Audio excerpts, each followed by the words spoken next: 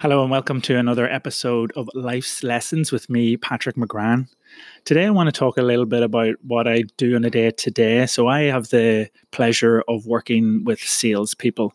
And when you're working with salespeople, you could get a glimpse or you fully get thrusted into how stressful and pressurized the world of sales really is. And, I've had the pleasure of selling back in the day.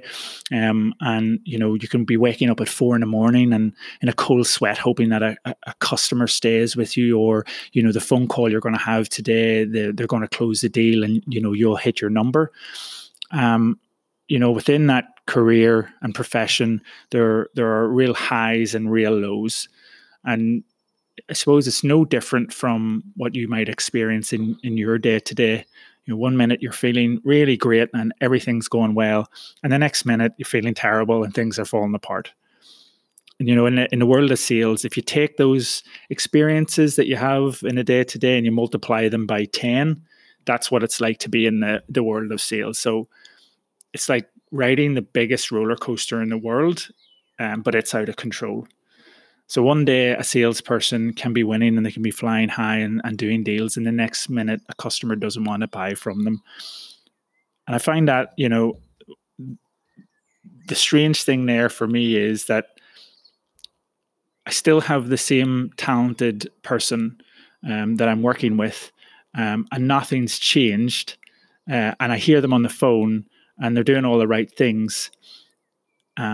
But something's changed within them and they mightn't feel like they are as good as they are.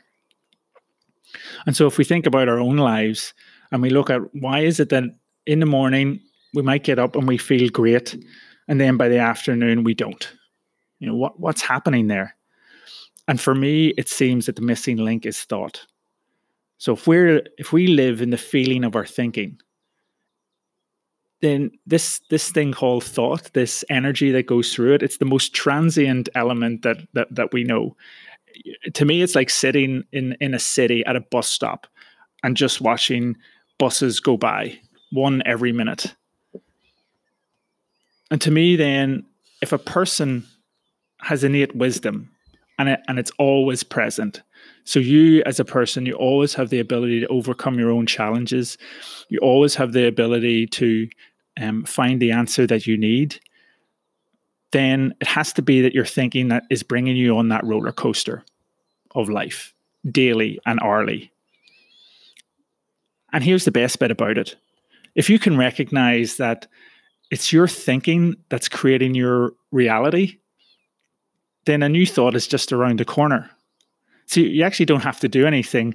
It would be like sitting at that same bus stop and watching a bus go by and another bus and just noticing and saying, oh, there goes a bus. There goes a bus. And there's another.